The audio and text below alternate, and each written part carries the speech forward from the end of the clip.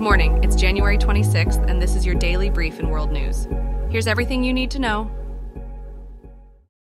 In a significant shift, Apple is revising its App Store guidelines, a move sparked by developer feedback and the advent of new EU competition laws.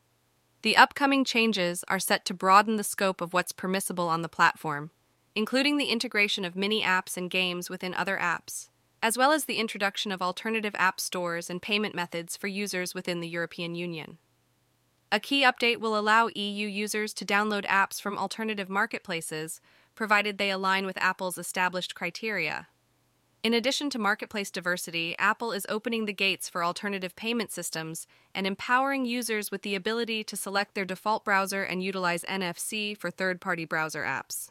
These amendments are designed to tackle the ongoing concerns over anti-competitive behavior, offering more competition and choice for consumers, while also aiming to curtail Apple's dominance in the app market.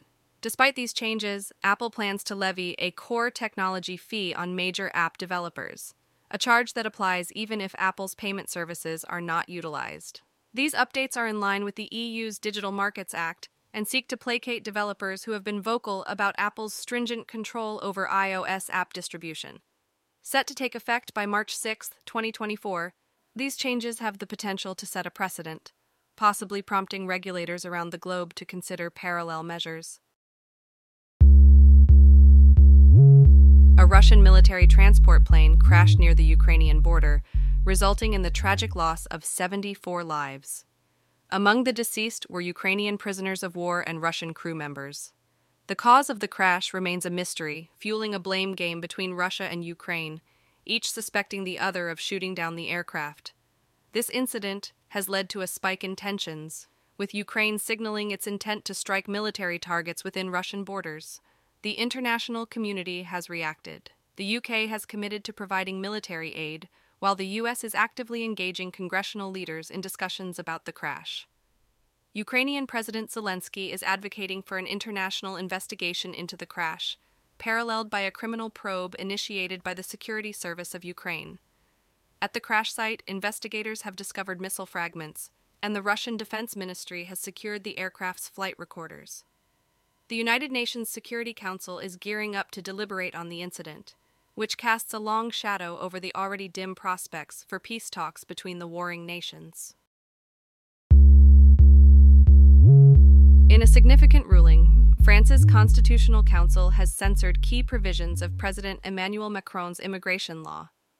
Among the censored elements were restrictions on family reunification and access to social benefits.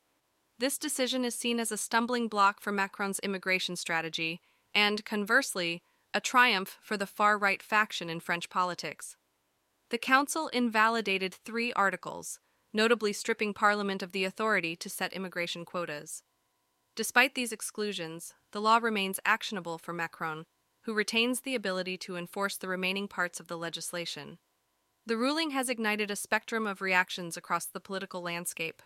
Right-wing parties are advocating for constitutional reform in light of the decision, while left-wing groups are expressing relief and satisfaction over the partial censorship.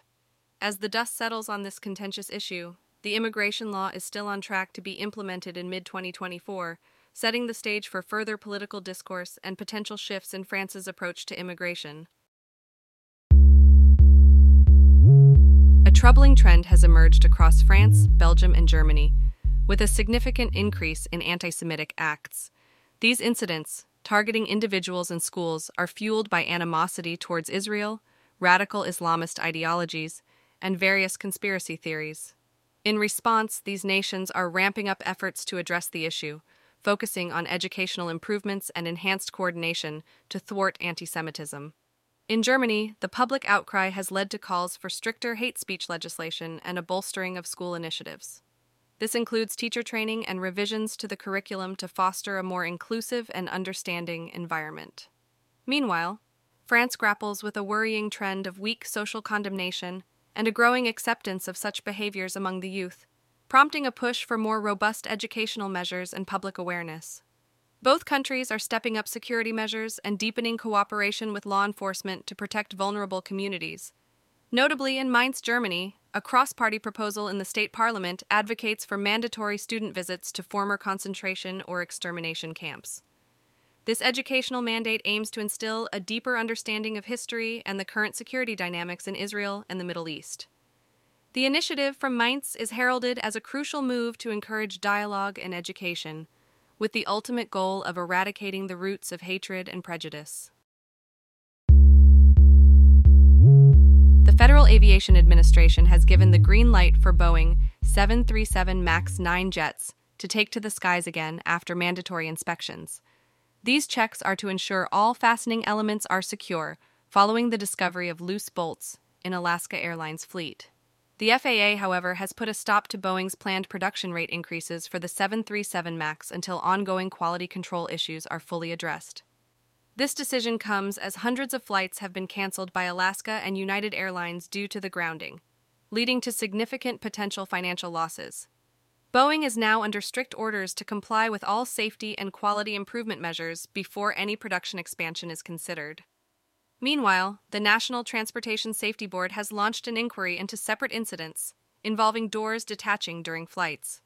This has prompted calls for extended in-flight recordings to aid future investigations.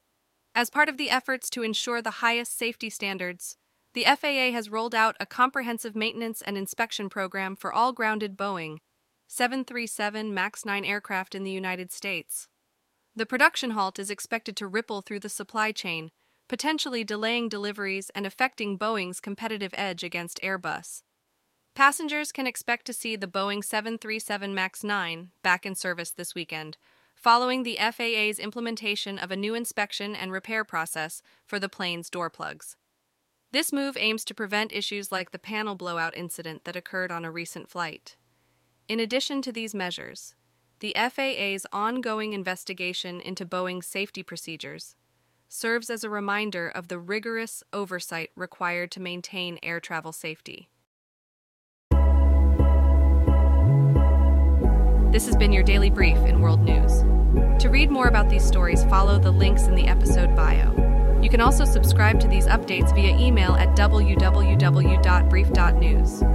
For more daily podcasts about the topics you love, visit brief.news/podcasts. We'll be back Monday with everything you need to know.